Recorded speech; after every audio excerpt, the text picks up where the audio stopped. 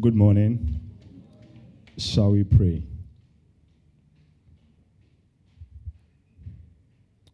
Pray that God will speak to you. Pray that your heart will be opened.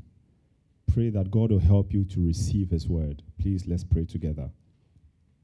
Without the intervention of God, we'll just be amusing ourselves. But with the intervention of God, no matter how weak I am, there'll still be impact. So let's pray. Father, please help us. Let our hearts be open to receive your word.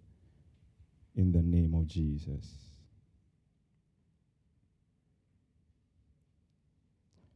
Kabibi tremia sana mako. Kabibi tremia sana mako. Mira. Onchena maba.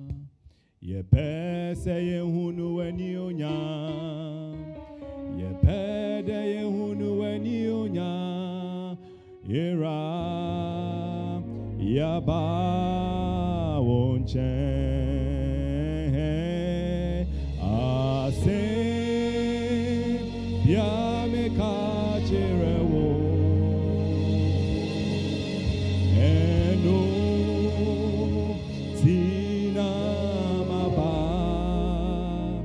Ao majinkwe. Kabibi chiremi. Miramaba. Ase yame kachirewo. Eno tina maba. Alma jinkwe. Kabibi chiremi.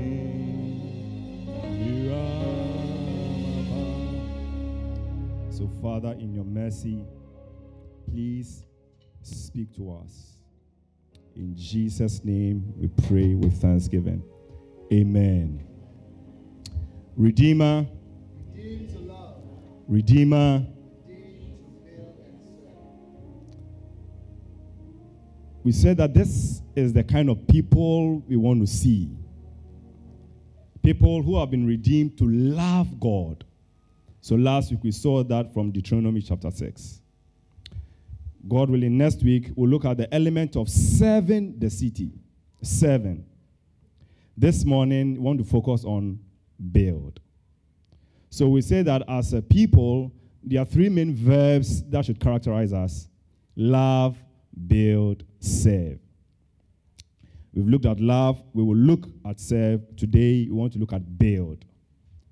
And we are coming to Ephesians 4, 1 to 16. So with this passage, all that we are asking is just one thing. What do we learn about building from Ephesians 4, 1 to 16? And we are going to learn 4 things. What does it mean to have understanding of this terminology? What does it mean? We want to look at, then we'll see, why should I be built? The necessity. How are we built? The means. And of course, with every building, we want to test its structural integrity. How do I know that I'm being built? So what does it mean? Why? How? And then how do I know I'm being built? So, what does it mean to be built? Let's look at verses 11 and 12. There are some phrases and words there that helps us to understand this. Paul says, so Christ himself gave the apostles, the prophets, the evangelists, the pastors and teachers. And the first one, understanding what building is, it says, to equip his people. So an idea associated with being built is being equipped, to equip his people for works of service, so that the body of Christ may be built up. Our word is there. And then verse 13 also expands this idea. Until we all reach unity in the faith, in the knowledge of the Son of God, and become mature. Attaining to the whole measure of the fullness of Christ. Now that is the destination. So it means that when we think about being built, Of course, we build houses, we build structures, but when it's used figuratively, it's talking about also being establishing people. And here in verse 13, we are seeing that what this building is aiming towards. It says, attaining to the whole measure of the fullness of Christ. So a word that should be always associated with being built is Christ-likeness. Becoming like Christ. Verse 12 also, he talks about being equipped.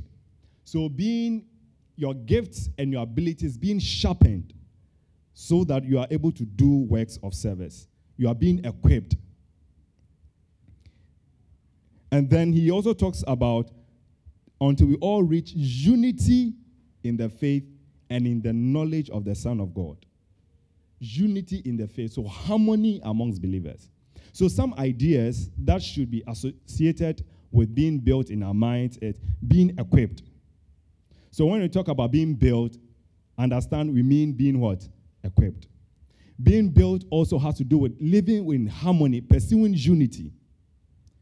But the central thing is becoming mature, attaining to the whole measure of the fullness of Christ. Pursuing Christ-likeness. Becoming like Jesus. Effective in ministry service, harmony amongst believers, fellowship, becoming like Jesus, Christ-likeness. So, if you are asked, what does it mean to build others or to be built yourself? At least the central thing is that you are becoming like who? Jesus. You are becoming like Jesus.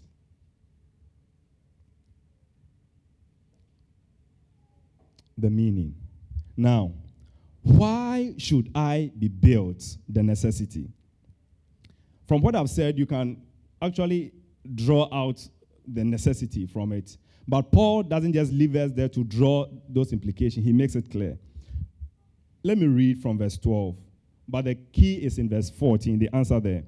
He says, to equip his people for works of service so that the body of Christ may be built up until we all reach unity in faith and in the knowledge of the Son of God, become mature, attaining to the whole measure of the fullness of Christ. Verse 14. Then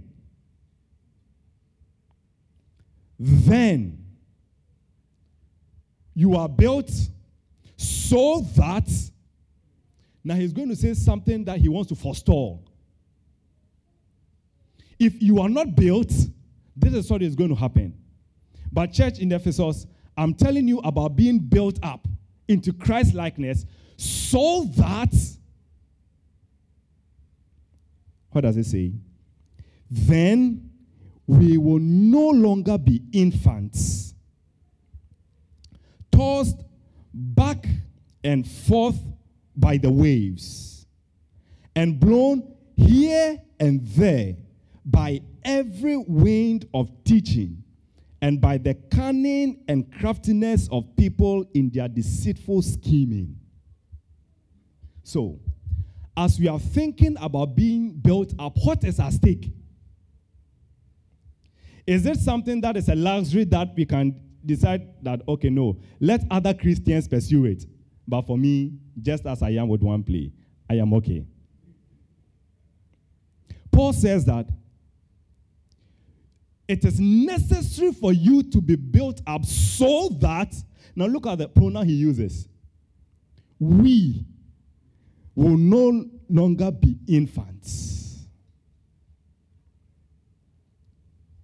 Anybody who is born again, you are born again as what? An infant. Infant.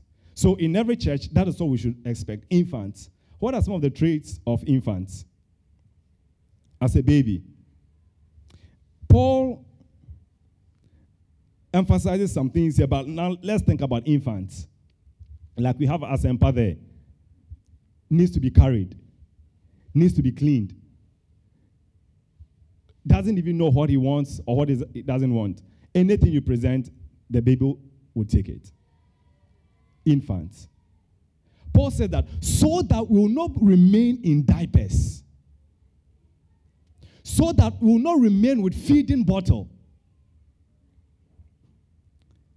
But what he emphasizes here, verse 14, is the issue of stability and gullibility. We will not longer be infants, tossed back and forth, blown here and there by every wind of teaching. Listen, if you are not built up, if you don't pursue Christ-likeness, reaching to the fullness of Christ, what is going to happen is that you'll be an incredibly unstable person. You will be blown here and there. You will go to and fro. There will be instability. That is the main thing people will see about you. You will be unable to keep any commitment. Today you commit to this church, tomorrow you have to leave. You commit to this ministry, tomorrow you have to leave. You commit to this person, you have to leave. You will not be able to have any commitment. You will be unstable. Now picture this. A boat on the sea being tossed. Unfortunately, some of our brothers who want to go to Europe and then they have to cross the sea. On those dinghies, look at the waves. Anytime we see it, we are saying, oh Lord, we pray people survive. Because it's a risky thing. Paul is saying that spiritually also that is what is going to happen. If we are not built up and we remain as infants, you will be tossed to and fro, back and forth. You'll be blown here and there. You'll be lacking in direction by every wind of teaching. So when you have a problem, you see, and a brother comes that, please, let's pray and trust God. What will you do? You will pray and trust God. Another day, when another brother comes and says, I have Yesu Moja for you. Drink Yesu Moja. And that is what is going to solve your problem. What do? Please, buy me more. You send the person Momo. Next time you are going there, please, don't just bring me a small bottle, 150 ml. I want 4 gallon. You are any wind. So far as you are concerned, anything that appears to provide solution for me is what I should pursue. When you are in a financial hardship, anything that will help you get money, you are willing. If it's coming to church to pray, you will do. If it's cutting corners and doing anything, so far as you are concerned, anything that works is good. Anybody who stands in front of you with a microphone and is not holding a calabash and opens the Bible like I am and is in kaftan, everything the person says is what? Is from God. So far as you are invited, let's go here to listen. Okay, he's not in a smock. He's not holding, how do they call it? The thing the fetish used to chant. There's this thing, Bodia. Please translate for the others. He's not holding Bodia. He is what? Definitely speaking that. Every wind of doctrine that blows, we see you in that. It's carrying you. You are like chaff. And Paul is saying that if you are not built up, this is what is going to happen.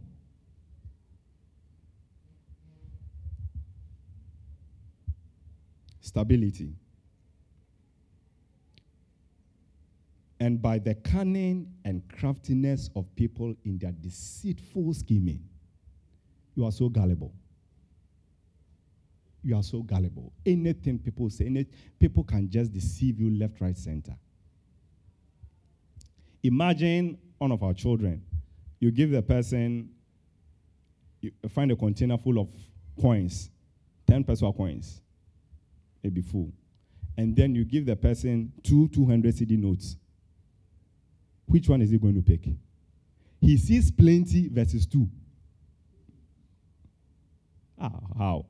You want to give me 2? Give me this small bowl containing a lot of coins, 10 peso coins. How many 10 pesos will you have to get 200 CDs? But so far as the person is an infant, their sense of evaluation is skewed. They think what is great is just the numbers. They don't see the value of the note. Anything goes. People of God, this is what is at stake in our lives. If we are not built up, you will be unstable. You will be unstable. And if, look at this person tossed to and fro, how do you think this person's marriage will look like? It will affect your marriage. If the person is in business, how do you think it will look like? This will affect everything about you. The necessity.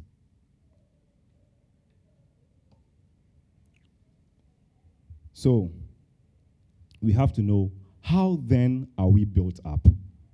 The means. How? And there are two broad categories Paul lists for us. The first one, from verse 11. So Christ himself gave the apostles, the prophets, the evangelists, the pastors, and teachers to equip his people for works of service, so the body of Christ may be built up. So, how are we built up? First, is through the ministries of these leaders. The apostles, the prophets, the evangelists, the pastors, teachers. Here in Ephesians, so in the book of Ephesians 2:20, Paul has told us that the foundation of the church, the apostles and prophets. Let me read Ephesians 2:20. He says, built on the foundation of the apostles and prophets, with Christ Jesus himself as the chief cornerstone. So the foundation of the church is the teachings of the apostles and prophets. So we need their teaching. But then also we have the evangelists, more of who the body grows in expansion, also in width. More people are coming in. They spread the gospel, people coming in. The body is also being built up. There's a corporate idea. And we also have the pastors and then the teachers. The shepherds who do their work through the teaching of God's word. Okay. So what is being emphasized is the word ministry.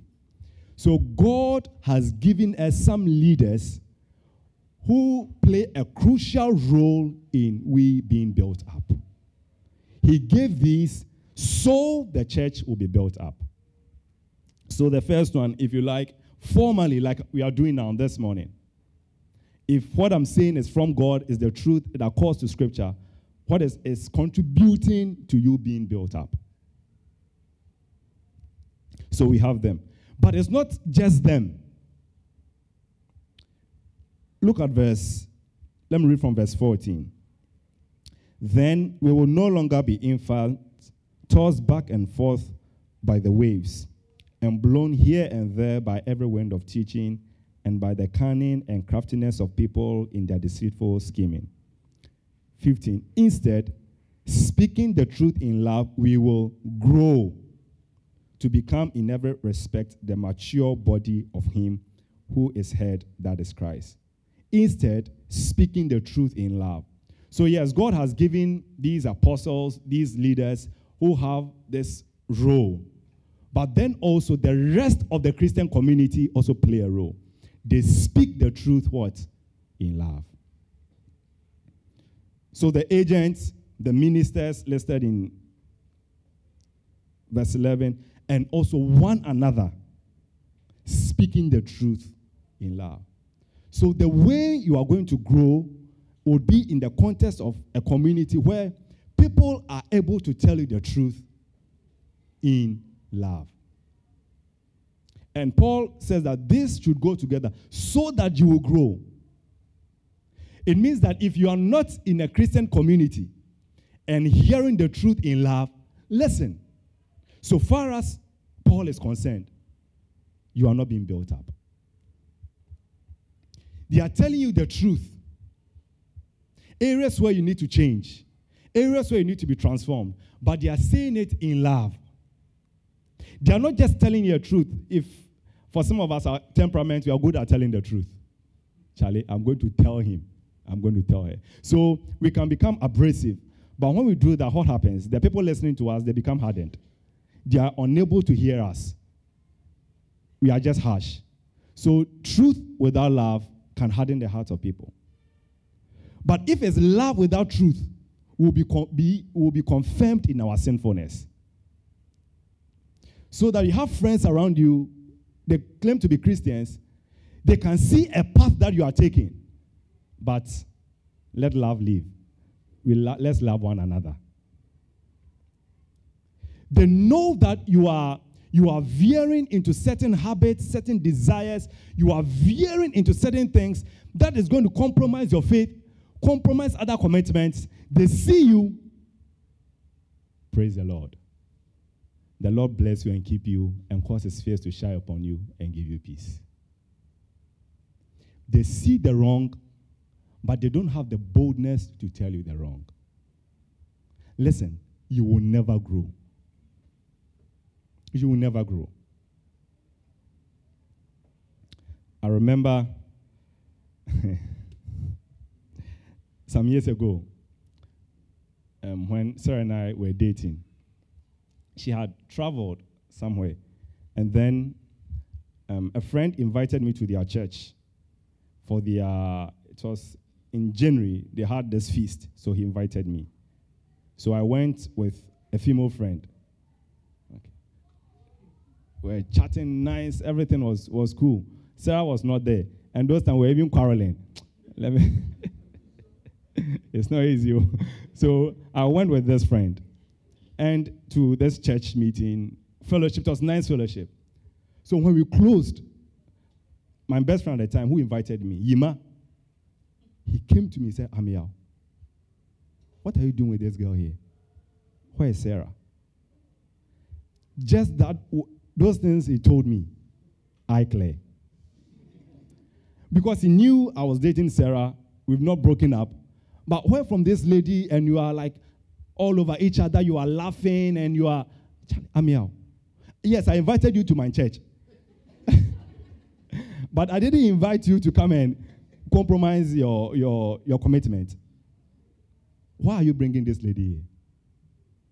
I needed to hear that. Yima was the kind of friend who told me the truth in love. Unfortunately, some of us, we don't have those friends. It means that, there's a path that you are on now. You just need somebody to shout, hey! And it will be enough for you. That's all you need. Tie!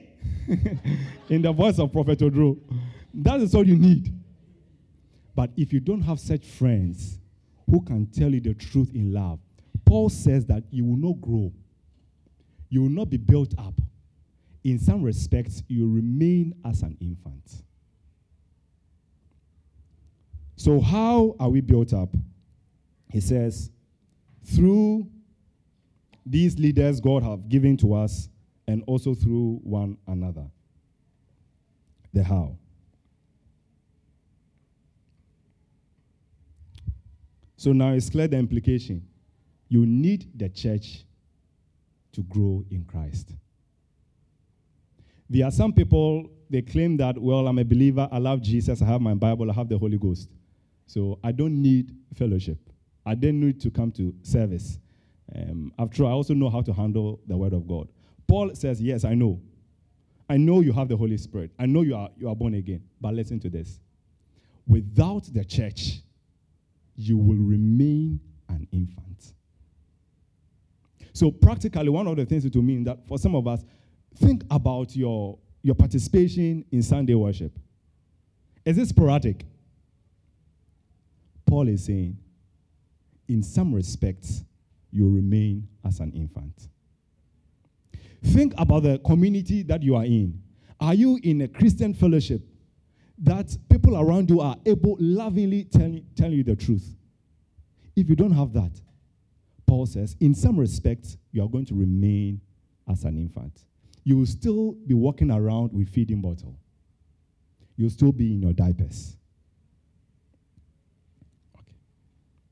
So now I want to look at the test. How do I know that I am being built up? From all that we've said, you can draw the implications from the description of what it means to be built up, the how and the why. You can draw certain implications. But Paul narrows it for us in the first section of our passage, verses 1 to 6. Let me read. As a prisoner for the Lord, then, I urge you to live a life worthy of the calling you have received.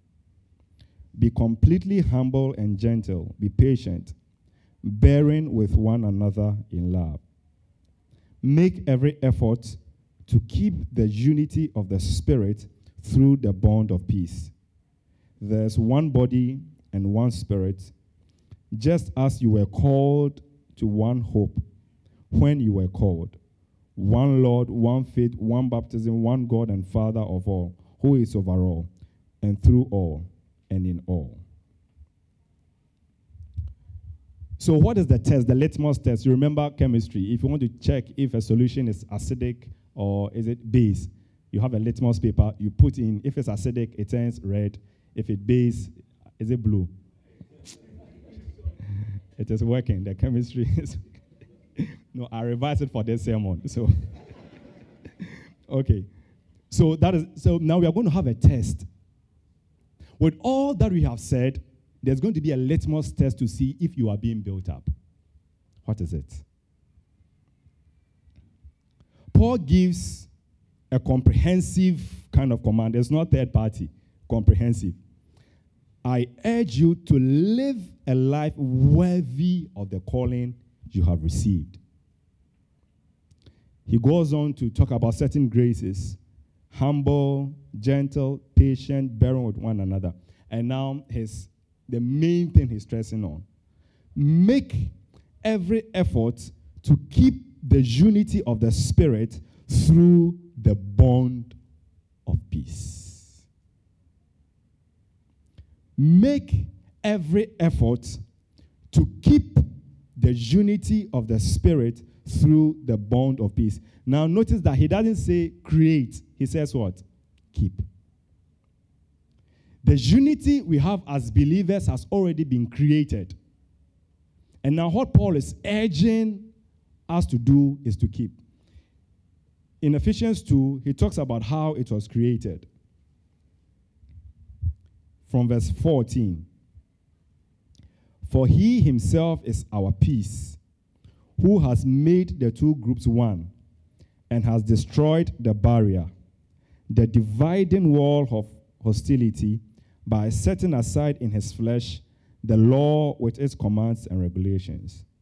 His purpose was to create in himself one new humanity out of the two, thus making peace, and in one body to reconcile both of them to God through the cross, by which he puts to death their hostility.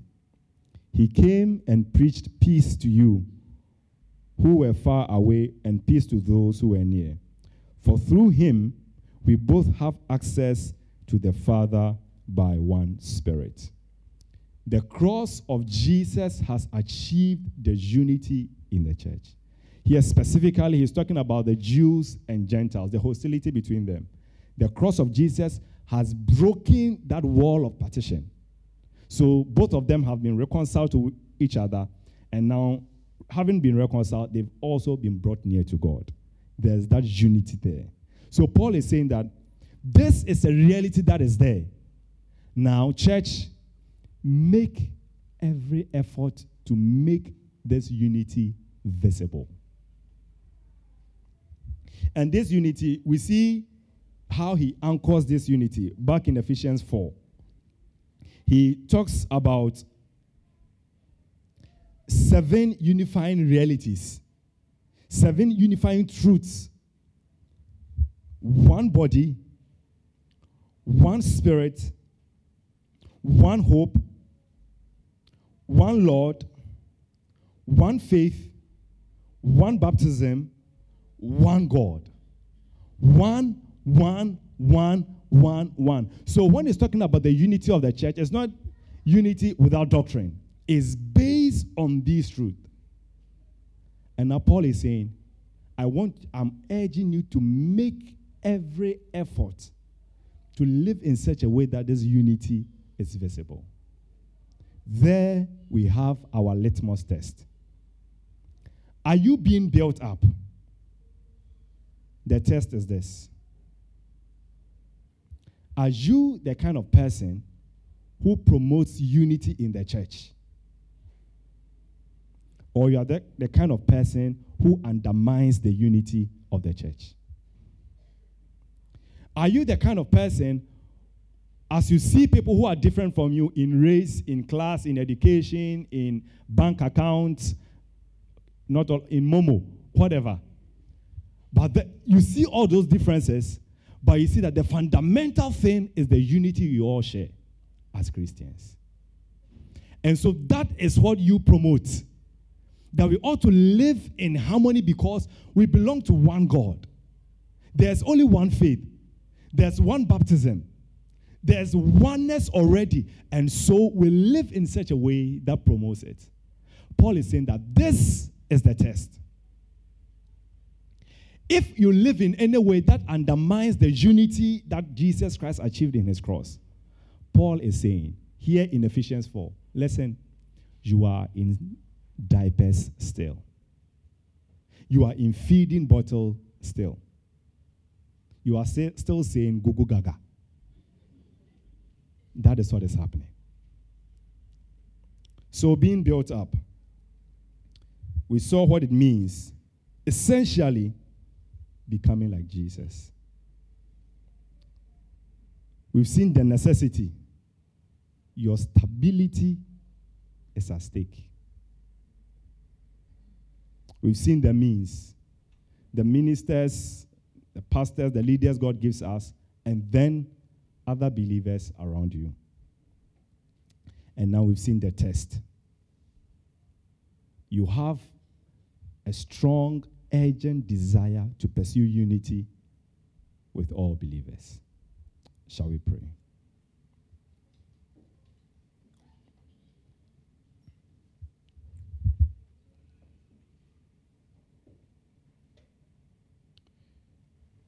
Jesus has made provision for us to be built up, so we want to go before him. God, I don't want to remain an infant.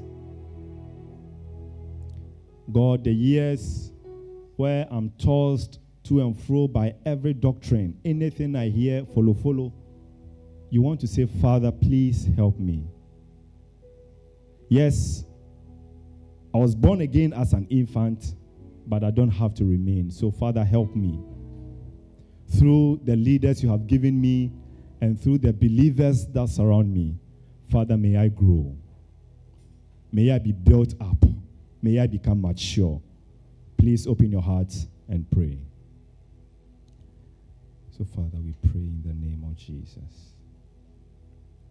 Oh, Lord, we pray.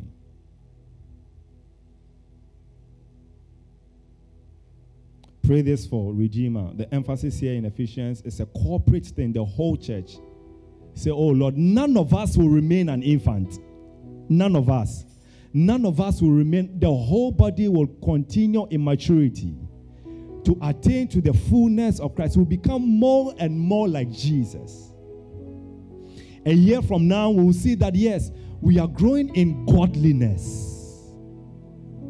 We cherish the unity with other believers. Oh God, help your church. That none of us will be tossed to and fro. In the name of Jesus. So Lord, we pray in your mercy to build. May we be built and continue to build others. To become like Jesus. To become stable. To become effective in our service. And to live in harmony. Please, Lord, help Redeemer to be this kind of church we see in Ephesians. By your mercy and grace. Amen.